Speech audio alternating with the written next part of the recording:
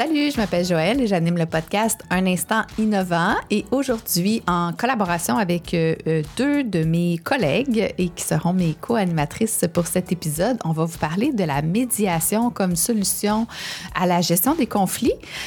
Donc, je vais accueillir mes deux co-animatrices. Justine. Salut, Justine. Salut, Joëlle. Comment ça va? Ça va très bien, merci. Et Guylaine. Bonjour, Guylaine. Bonjour, Joëlle. Merci de l'invitation. Ça fait très plaisir. Guylaine qui vient tout juste d'avoir son accréditation comme médiatrice, un intérêt qu'elle a depuis quand même un certain temps. Alors, elle va venir nous parler de cette pratique-là comme solution aux gestions des conflits. Puis, on souhaite justement pouvoir le détailler dans cet épisode-là pour que les gens puissent savoir quand est-ce qu'on doit envisager la médiation comme solution, quand est-ce que ce n'est pas une bonne idée également, parce que ça ne se prête pas à toutes les sauces non plus. Non. Donc, c'est un peu le sujet qu'on va discuter aujourd'hui. Puis peut-être avant de lancer la discussion, en fait, sur les sujets, les détails de la médiation, qu'est-ce qui t'a amené, Guylaine, à t'intéresser à la médiation puis à décider d'être médiatrice accréditée? En fait, j'ai un parcours de gestionnaire, c'est-à-dire que... Puis ça, c'est assez particulier. Dans ma cohorte, j'étais la seule gestionnaire à avoir pris le cours de médiatrice. À titre de gestionnaire, on est souvent appelé finalement à faire de la médiation. On n'a pas toujours les bons outils, on n'a pas toujours les bons réflexes. Il y a des fois aussi où on préfère faire l'autruche. Et c'est jamais une bonne idée de faire l'autruche. Donc, ça, c'était déjà, je vous dirais, pas que j'ai été dans des organisations avec beaucoup de conflits, mais ça fait partie de la vie. Puis j'ai été dans des organisations autant syndiquées que non, dans des organismes communautaires. Donc, j'ai fait vraiment le tour, je pense, de plusieurs types d'organisations à titre de gestionnaire. Et parallèlement à ça, un de mes dadas dans la vie, c'est l'éthique. Alors, j'ai fait des études en bioéthique pour finalement aller faire un stage de 3 mois comme conseillère à l'éthique à l'hôpital Maisonneuve-Rosemont. Mais là, il faut quand même que tu fasses une petite parenthèse. C'est quoi la bioéthique? Bioéthique, c'est l'éthique, toutes les questions éthiques ou les dilemmes éthiques qui s'adressent à l'humain. Mm-hmm. C'est-à-dire toute la justice équitable, quand est-ce qu'on décide, par exemple, de donner un médicament plutôt qu'un autre.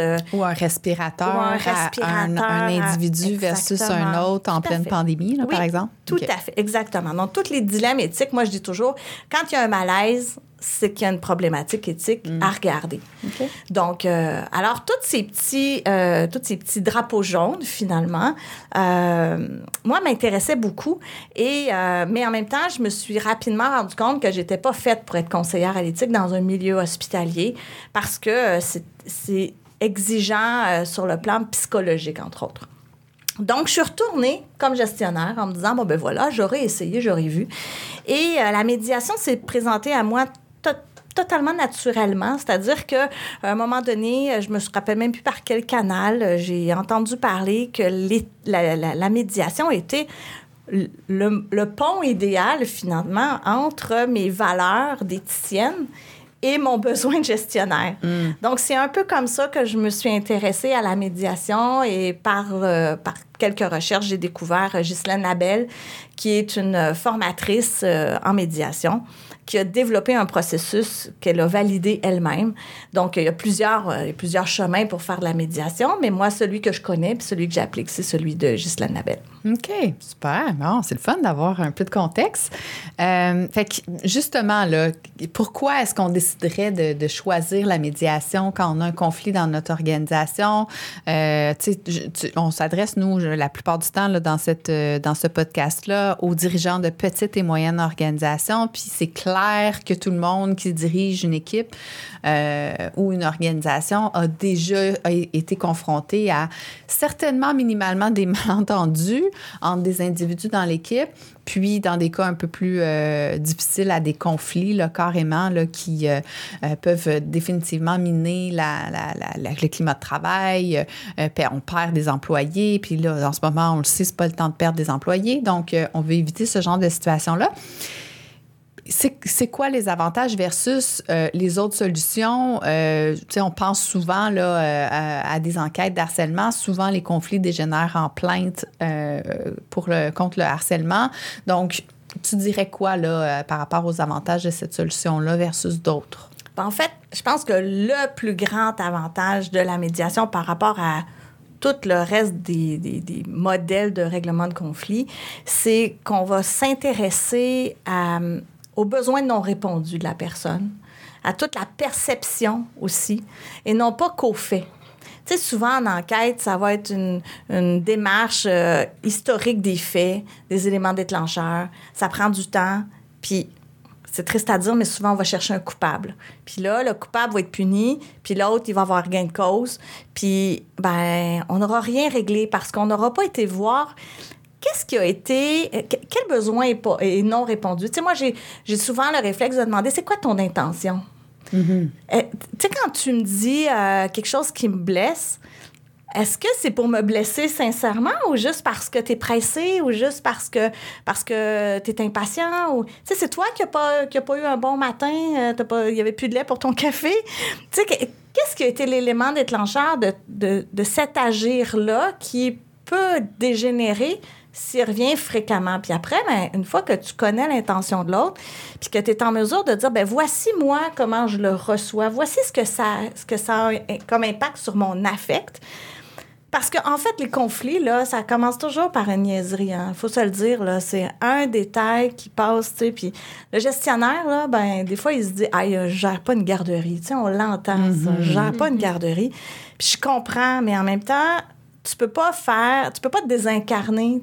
Tu sais, si c'est blessant pour toi, puis que t'as pas d'espace ou t'as pas d'environnement où en parler puis le dire, ce qui va arriver, c'est que tu vas continuer d'accumuler, puis à un moment donné, c'est sûr que ça va péter. Puis malheureusement, c'est souvent aussi comme ça que se créent les clans. C'est-à-dire que la personne blessée va vouloir aller chercher des alliés parce qu'elle va avoir besoin de se sentir protégée, entre guillemets. Fait que tu vois, la médiation, c'est tout ça, dans le sens où moi, mon rôle de médiatrice, c'est pas de trouver un coupable, c'est surtout pas de travailler sur le passé, mais de dire, OK, ici, maintenant, là, on est aujourd'hui, je comprends que cette situation-là t'a fait de la peine, je comprends que tu te sens pas respectée. Qu'est-ce que ça prendrait pour que tu te sentes respectée? Puis là, ensuite de ça, tu vas vers l'autre, puis tu dis, écoute, es-tu conscient que quand tu dis ça, elle se sent pas respectée? Puis là, la personne va dire, voyons donc, je disais ça de même, tu sais. Le de même, comme tu dis, est blessant pour l'autre. Donc, c'est juste de ramener finalement de créer encore un pont entre la communication des deux personnes, pas pour qu'ils deviennent les meilleurs amis du monde, mais pour qu'ils puissent recommencer à collaborer sur un projet commun. Que ça soit fonctionnel. Tout à fait. Dans l'équipe. Tout à fait. Puis tantôt, tu disais, il y a des étapes, c'est un processus avec un début, avec une fin. Ça, je pense que ça doit rassurer aussi les organisations de savoir que c'est pas non plus une démarche là, qui risque de prendre des mois, puis on ne sait pas quand est-ce que ça se termine, on ne sait pas combien ça va coûter. Donc, oui, exactement. Les petites organisations, les organisations communautaires, on n'a pas beaucoup de sous. Puis l'argent qu'on a, c'est surtout pas pour ce genre d'affaires-là. Tu sais, on veut pas dépenser là-dedans. Puis effectivement, une démarche d'enquête, ça peut prendre beaucoup de mois et plusieurs milliers de dollars, alors que le processus, c'est 6 rencontres en 6 semaines. Donc, c'est ramassé. Mais c'est vrai que c'est pas pour toutes les situations. Tu sais, par exemple, tantôt, je disais les conflits avec la gestion de clans. En tout cas, ça va prendre un médiateur avec beaucoup d'expérience parce qu'il va falloir qu'il commence par décristalliser les clans avant de pouvoir décristalliser le conflit. Donc là, il y a beaucoup, beaucoup, beaucoup de travail à faire préalable à la médiation. Alors que quand c'est, tu sais, par exemple, une situation où la médiation s'applique complètement, c'est justement quelqu'un qui se sent harcelé, du harcèlement psychologique, puis qui est dans un processus de se dire, moi, là, si ça se place pas, je cale maladie ou je vais faire une plainte. Là, le gestionnaire là, aurait tout intérêt à dire, écoute, avant de déposer ta plainte là, aux normes du travail, je t'invite à ce qu'on essaie de rallier les deux personnes. Puis après, tu sais, ça ne l'empêche pas là, de la déposer sa plainte après si elle n'est pas contente, la personne, puis que ça ne répond pas à son besoin. Mais au moins, ils auront fait l'effort d'essayer de se donner une chance, tout à fait. Puis comme c'est un processus qui est volontaire et confidentiel, ça fait en sorte aussi que ben les gens, ils sont porteurs de leur solution. C'est pas moi qui va trouver une solution, c'est eux, entre eux, qui vont finalement se remettre au diapason pour être capable finalement de trouver un équilibre entre les deux, puis mieux comprendre l'impact des mots ou des agirs de l'autre personne. Puis, tu parlais d'étapes. Est-ce que tu peux nous les présenter? C'est quoi justement les grandes étapes d'un processus de médiation? Bien sûr. En fait, la première grande étape, là, c'est de préparer la médiation. Tu sais, il faut absolument que le gestionnaire ou le supérieur immédiat soit volontaire. Tu sais, c'est lui qui doit nous présenter. C'est lui qui doit être assez convaincu du processus pour le vendre aux deux personnes, parce que probablement qu'ils n'auront pas le goût de s'asseoir à une table comme nous trois aujourd'hui, là, tu sais, puis de jaser. Fait qu'il faut absolument qu'il y ait l'aval, finalement, des décideurs. La deuxième étape, ça va être les rencontres individuelles. Là, il y en aura 2 pour chacun. Donc, on va rencontrer une fois la personne A, une fois la personne B, et on fait 2 fois comme ça, en individuel. Pourquoi 2 fois? Parce que la première fois, c'est juste pour décristalliser toutes les perceptions, faire sortir le méchant. Là. Tu sais, c'est le moment ou jamais de me dire ce qui va pas, pourquoi ça va pas, ça a été quoi les éléments déclencheurs, à quoi tu t'attends, etc. Puis, peut-être aussi revenir un peu sur le passé, depuis quand ça dure, nanana. Donc, tu sais, moi, je vais vouloir aller chercher un peu l'histoire, mais surtout savoir maintenant, là, aujourd'hui, de quoi tu as besoin pour que tu te sentes bien dans ton milieu de travail. Puis c'est à partir de... Fait que c'est des rencontres d'1 heure. Plus qu'1 heure, on tourne en rond. Moins qu'1 heure, on n'a pas le temps. Donc, on close ça pas mal en 1 heure. Donc, 2 fois chacun. Fait que la première, dans le fond, c'est juste pour désamorcer. La deuxième, c'est pour commencer à construire puis voir un peu l'avenir. Une fois que ça c'est fait, il y aura la médiation avec les 2 personnes en même temps. Donc là, il y aura 2 rencontres de médiation. Pourquoi 2? Parce que la première, on fait juste mettre la table. Mm-hmm. Puis là, on remet les pendules à l'heure, puis on assure les ponts. Et on assure aussi de donner des règles claires. Tu sais, je parle au jeu, je vais me donner le droit d'interrompre la rencontre si je vois que la tension est trop élevée. Puis, comme médiatrice aussi, je vais prendre la peine pendant les rencontres individuelles de demander de quoi tu as besoin pour te sentir en sécurité, toi. Tu sais, si par exemple, surtout dans des situations de harcèlement psychologique, tu sais, si la personne me dit, moi, là, ça commence à me pointer du doigt, puis à faire les yeux méchants, puis à monter le son de la voix, là, moi, je m'en vais. OK, bien, je te garantis que je vais m'assurer que ça n'arrive pas. Fait que moi, quand j'arriverai en médiation, j'annoncerai ça déjà. Mm-hmm. Donc, fait que la première étape, la première réunion de médiation, c'est encore là de mettre les règles, assurer les choses, bien expliquer mon rôle comme médiatrice, mais bien expliquer leur rôle aussi à eux. Et la deuxième rencontre, ça va être de créer des ponts, de voir des solutions, des alternatives, justement, pour éviter que cette situation-là se reproduise. Et idéalement, à la fin de cette rencontre-là, on va vouloir un engagement formel.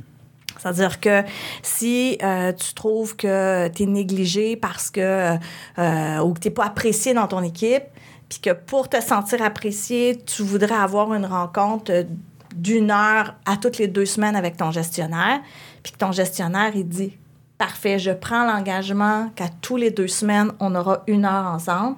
Tant que tu en auras besoin, puis un jour, peut-être que ce sera au mois au lieu d'être aux 2 semaines, bien, tu vois, c'est un engagement qui va répondre aux besoins de la personne pour se sentir valorisée dans son équipe. Et la dernière rencontre de tout, ce sera une rencontre post-médiation. Ça, c'est quelques semaines après. C'est principalement avec le gestionnaire. C'est assez rare qu'on va revenir vers les médiés et justement pour s'assurer que ça tient toujours la route, que les engagements ont été respectés et tout et tout. Tu vois, ça aussi, c'est un langage qui est particulier. Nous, on ne parle pas de partie prenante, on parle de médier.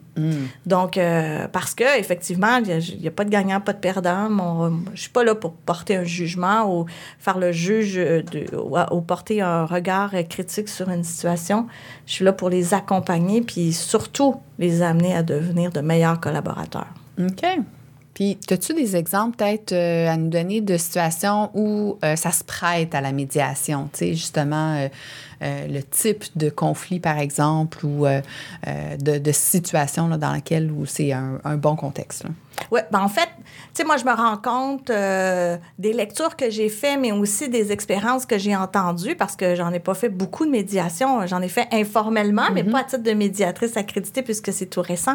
Mais, tu sais, quand les descriptions de postes, par exemple, sont pas claires, tu sais, les rôles et responsabilités, ou quand il y a une possibilité d'avancement dans la hiérarchie, mais que la structure n'est pas trop organisée, ben on voit à ce moment-là qu'il y a des gens qui ont un intérêt pour toutes les deux le même poste.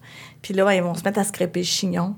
Ou quand, c'est ça, quand les rôles et responsabilités sont pas clairs, puis que là, le carré de sable est pas bien défini, puis que tu viens jouer dans ma plate-bande. Tu sais, c'est très souvent les éléments déclencheurs. Puis après, ben il y a toutes les petites guéguerres d'ego, bien sûr, tu sais, ou avoir aussi le regard du patron. Puis il y a des fois que c'est même pas ça. C'est quelqu'un qui veut bien faire son travail. Puis tu sais, moi, je me rappelle quand je travaillais en établissement syndiqué, il y a une employée, à ce moment-là, je travaillais en hébergement de personnes âgées. Et il y a une employée qui, pour se satisfaire, mais aussi satisfaire la clientèle, avait décidé à un moment donné de prendre ses pauses puis courir moins. Tu sais, comme elle se disait, je ne prendrai pas mon 15 minutes, puis ça va me donner 15 minutes de plus avec la clientèle. Mais sauf que ça a créé une situation conflictuelle majeure avec le reste de l'équipe parce qu'elle a créé un précédent. Et puis là, ben, est-ce que tu fais ça pour que l'employeur soit favorable à une augmentation de salaire? Puis nous, si on ne veut pas le faire comme on est perçu aussi. Donc, tu vois, c'est souvent des tout petits détails. Les gens, ils font pour eux ou pour l'organisation, mais sans arrière-pensée de l'impact que ça peut avoir sur les collègues de travail. Puis c'est un petit peu comme ça, finalement, que les incompréhensions se créent. Puis, il y a certainement des situations où on ne veut pas aller vers la médiation. Ça ne se prête pas à ça du tout. Tantôt, tu parlais, c'est pas trop idéal quand il y a plusieurs personnes impliquées, que c'est pas juste deux individus, que là, il y a des groupes, des clans, tout ça. Quelle autre situation? Là, Harcèlement sexuel.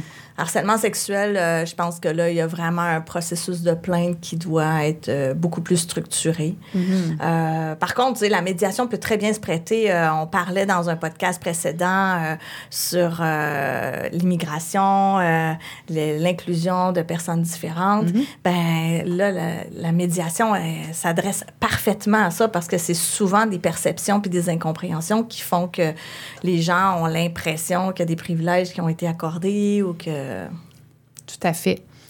J'ai une question pour toi par rapport aux personnalités difficiles. On sait que ça peut définitivement créer des situations compliquées dans les organisations, dans les équipes, qui peuvent aller jusqu'au conflit.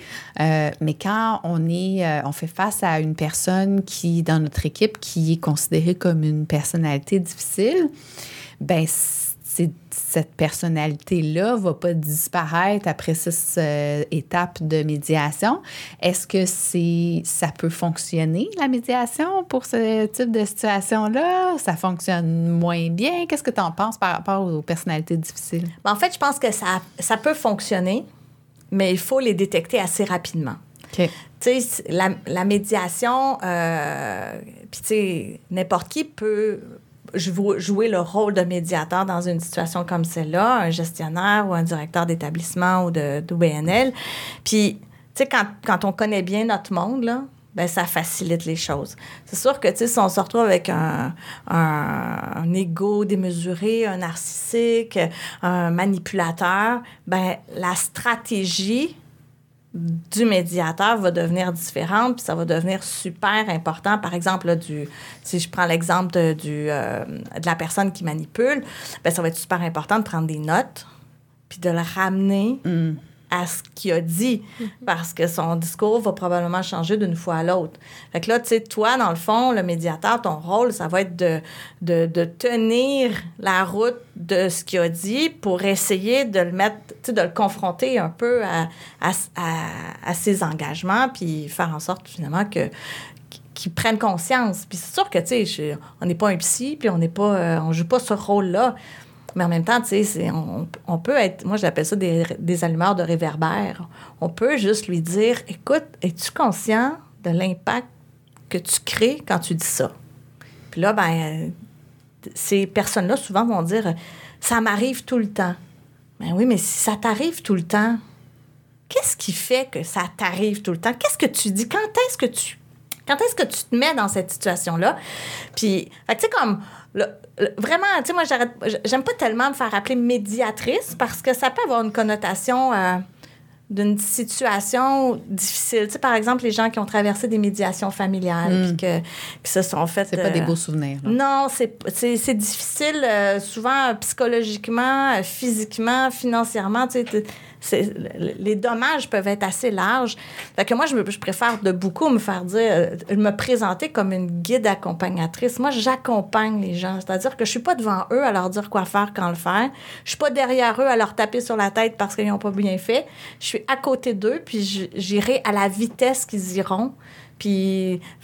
Fait que je suis un peu l'aiguilleur du train. Tu sais. Moi, je m'assure qu'on va arriver en gare, à la bonne heure. Mais le chemin qu'on va prendre, c'est pas moi qui va le choisir. On va tourner à droite, on va tourner à gauche. Puis ma job, à moi, ce sera de m'assurer que le train déraille pas. OK. Moi, je serais intéressée à savoir si... parce que la formation que tu as suivie a l'air très intéressante, puis j'imagine que tu as appris beaucoup. Je me demande, comme gestionnaire, est-ce que ça t'a fait réaliser qu'il y a certaines situations où ça aurait été favorable d'utiliser la médiation? Puis est-ce que tu as des exemples à nous donner là, sur des situations où ça aurait été utile dans ton parcours de gestionnaire d'avoir recours à la médiation? Complètement. Il y en a plein, en fait. Il y en a plein. En fait, c'est sûr que, tu sais, il y a des fois où je me suis regardée, moi, comme gestionnaire, parce que même comme gestionnaire ou comme chef d'équipe, des fois, c'est nous autres l'élément déclencheur d'une situation. Fait qu'il faut que tu sois capable de... Ça demande beaucoup d'introspection. Faire de la médiation, ça demande beaucoup de l'introspection. Fait que, tu sais, je me suis regardée aller, puis, tu sais, par exemple, puis je le dis avec beaucoup d'humilité, à un moment donné, j'étais dans un milieu communautaire. Quand je suis arrivée, bon, je suis d'une nature assez spontanée. Tu sais, je bouge, puis je fais du bruit, moi, dans la vie.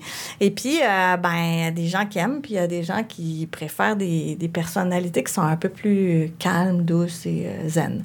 Alors, je suis zen, mais c'est juste, ça paraît pas. Alors donc,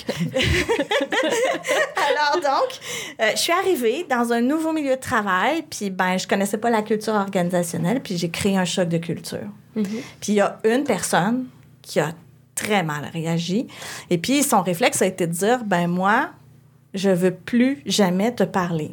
Mais moi, à ce moment-là, j'étais directrice générale. Fait que là, j'ai dit, ben ça se peut pas, ça, tu sais. Mm-hmm. Tu peux pas travailler chez nous si tu veux pas me parler. Puis, fait que finalement, on est allé jusqu'à la suspension. Elle a vraiment réfléchi parce que c'était un processus là, qui a duré à peu près 6 mois. Elle a vraiment pensé de déposer une plainte pour harcèlement psychologique à mon égard parce qu'elle disait que j'abusais de mon pouvoir et tout et tout. Tu sais, si j'avais connu ça, probablement que j'aurais détecté bien avant que ça me donnait rien de laisser le temps passer puis qu'elle allait en revenir puis qu'elle allait revenir.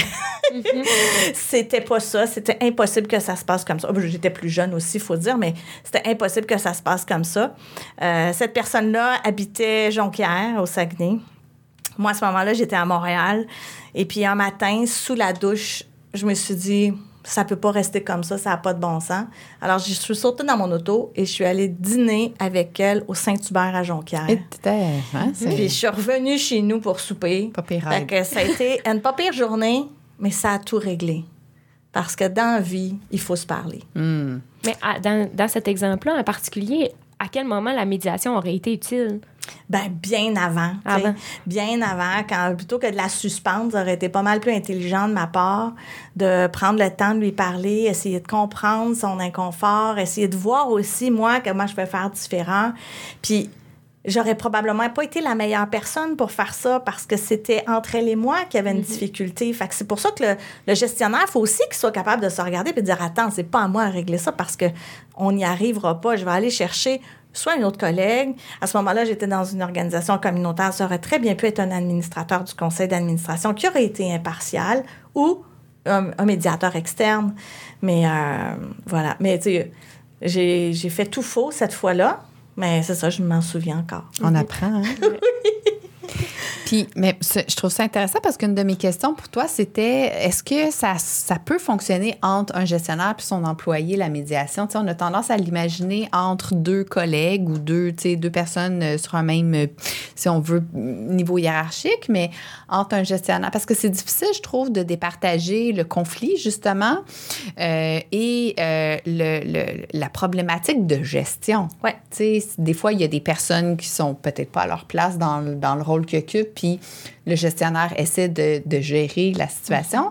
Des fois, il y a des gestionnaires qui n'ont peut-être pas toutes les habiletés et le savoir-être pour occuper des rôles de gestionnaire. Fait que, tu sais, il y a toutes sortes de cas bien spécifiques. Fait que, donc, ça se prête, c'est ce que tu dis, dans le fond. Complètement. Mais pas dans toutes les situations, j'imagine. Ben, assez souvent. Je te dirais que moi, ça, c'est pas quelque chose... Tu sais, si j'étais appelée à faire de la médiation entre un gestionnaire et son employé, ça me causerait aucun problème. Mm-hmm. Tu vois, c'est assez facile, en autant que les rôles sont clairs. Puis si c'est parce que les rôles sont pas clairs, bien, clarifions-les. Parce que c'est souvent ça aussi. Après, il y a des gestionnaires qui sont de mauvais gestionnaires. Mm. Donc, il faut aussi être capable de les cibler, ces personnes-là. Il y a des milieux qui sont toxiques. Il y a des gestionnaires qui c'est... Tu sais, un gestionnaire narcissique ou un gestionnaire manipulateur, c'est pas le fun. C'est pas le fun pour l'équipe de travail. Mm. Donc, il faut savoir les reconnaître. Puis, ben c'est sûr que là, si c'est le PDG d'une méga grosse entreprise, ben c'est bien plate pour les employés parce qu'il n'y aura pas grande ressources. Tu sais, il n'y aura pas bien de porte de sortie. Mais si on est dans un organisme communautaire, il y a un conseil d'administration qui est là pour veiller finalement au bien-être. Tu sais, c'est une pratique de bienveillance et de respect de la valeur de l'humain. C'est vraiment... Mais ça, je pense que c'est ça le point le plus important pour que ça soit une démarche qui se prête à une problématique entre un gestionnaire puis un employé. Il faut que l'intention du gestionnaire soit de régler la situation et conserver l'employé au sein de son organisation ou de son équipe. Si déjà, en partant, le gestionnaire cherche une porte de sortie ou une solution pour se départir de l'employé, on ne va pas avec la médiation. Non, là. mais de toute façon, je pense que le médiateur, sa première question va être de demander, c'est quoi ton intention? Mm-hmm. Tu sais, moi, j'ai vécu ça il n'y a pas si longtemps, puis j'ai demandé, c'est quoi ton intention? Tu veux la garder ou tu veux la congédier? Si tu veux la garder, on va travailler pour que tu la gardes. Si tu veux la congédier, monte un dossier d'employé, puis tu vas avoir raison dans 6 mois, 1 an, tu sais. Mm-hmm. Donc... oui, c'est ça. Ça se prête dans certaines situations où l'intention est de garder l'employé, finalement. Il faut une collaboration, il faut y croire, il faut avoir le goût de trouver une solution. Mm-hmm. Sinon, c'est caduc, c'est évident. Puis c'est quoi les signaux que les gestionnaires ou les dirigeants, justement, de petites organisations, petites moyennes organisations, devraient voir, repérer, puis de dire, OK, là, ça, c'est clairement, on s'enligne vers... Tu sais, pour éviter que ça dégénère puis que ça soit trop rendu à une étape ou difficile à ramener. As-tu des signaux comme ça là, que les gens pourraient voir? Tu sais, quand tu commences à avoir pas mal de grenouillage dans une équipe, là, questionnons-nous. Tu sais, vas-y voir. Sois plus présent. Essaie de t'immiscer dans les conversations, essaie de comprendre c'est quoi où est-ce qu'ils en sont dans leur soif de pouvoir, j'ai le goût de dire, là. Mais tu sais, c'est quoi les clans qui sont en train de se créer? Pourquoi il y a des clans qui se créent? Puis, tu sais, généralement... Dans une organisation, il y a toujours des gens qui vont être plus low profile, mais il y a des gens qui vont avoir la loyauté à l'employeur et à l'organisation puis qui vont le dire. Mais après, il faut l'entendre puis l'accepter puis le recevoir, ça. Faites à l'affût, là. Oui, tu sais, si on se ferme les oreilles puis qu'on se dit non, ça va se passer, ça n'arrivera pas, tu sais. Moi, j'appelle ça des leaders courageux. Ça prend du courage pour être gestionnaire. Puis c'est pas vrai que, tu sais, moi, j'entends, oui, mais le gestionnaire, il y en a toujours tellement par-dessus. Ben ouais, mais travaille la porte ouverte. Les gens vont voir, que tu es débordé, fait qu'ils ne feront pas exprès pour venir te déranger, mais toi, tu vas tout entendre. Un gestionnaire qui travaille la porte fermée, ben il s'isole de son équipe, puis quand il va ouvrir la porte, ça se peut qu'il n'y ait pas une bonne surprise. Oui, tout à fait. Puis là, en mode télétravail, ouvrir une porte, c'est encore plus difficile. Ça demande un peu plus d'effort. Il faut être proactif. Exactement. Il faut s'assurer de rester. Ouais, il faut s'assurer de rester en contact. Puis, tu sais, entre autres en télétravail, c'est important, tu sais, de demander que les caméras soient ouvertes, de s'assurer du bien-être des gens bien avant de la tâche à faire. Et, ouais. Tout à fait. Je vois que tu as amené un livre. Les gens ne le voient pas, là, mais nous, on le voit. Est-ce que tu as des recommandations de lecture, justement, si les gens veulent aller plus loin? Tout à fait. Ben, en fait, j'ai apporté 2 livres de Ghislaine Labelle. Il y en a d'autres, là. C'est juste parce que c'est ceux-là qui étaient dans ma bibliothèque à la maison. Mais si vous voulez aller plus en profondeur puis bien maîtriser tout le processus de médiation, dans Agir comme médiateur pour rétablir la paix au travail de Ghislaine Labelle, là, vous avez vraiment... C'est comme devenu une bible, là.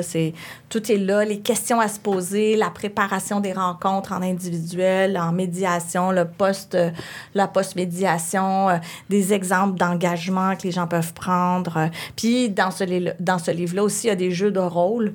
Donc, ça permet de voir un peu dans quel contexte ça marche, puis dans quel contexte ça marche pas, puis où sont les pièges à éviter. Donc, comme médiatrice. Et l'autre livre aussi qui, moi, en tout cas, que je traîne un peu un bout de temps aussi, c'est Comment désamorcer les conflits au travail. Donc là, effectivement, comment on détecte les tensions, comment on réagit à ces tensions-là, dans quelles circonstances on le fait ou non, à quelle vitesse. Puis tu sais, je pense que le gestionnaire, il faut aussi qu'il soit bienveillant envers lui-même. Donc, si ce matin, là, tu avais prévu parler à Brigitte, puis que c'est pas une bonne journée. Tu n'avais plus de lait pour ton café, la garderie ont fait la grève, puis que le chien est malade, attendons à demain avant de parler à Brigitte. Bonne suggestion. On mettra les références des 2 livres dans le bas de l'épisode pour les gens qui souhaitent se les procurer. Merci beaucoup, les filles. C'était super intéressant. Belle conversation. Je suis très contente de vous avoir eu avec moi aujourd'hui. Puis pour les auditeurs, merci de nous avoir écoutés jusqu'à la fin. Si vous avez aimé notre conversation, s'il vous plaît, dites-nous-le avec les étoiles. Donnez-nous les 5 étoiles dans votre programme de podcast et n'hésitez pas à nous écrire si vous voulez qu'on aborde certains sujets. Ça nous fait toujours plaisir de vous lire. Merci beaucoup. À bientôt.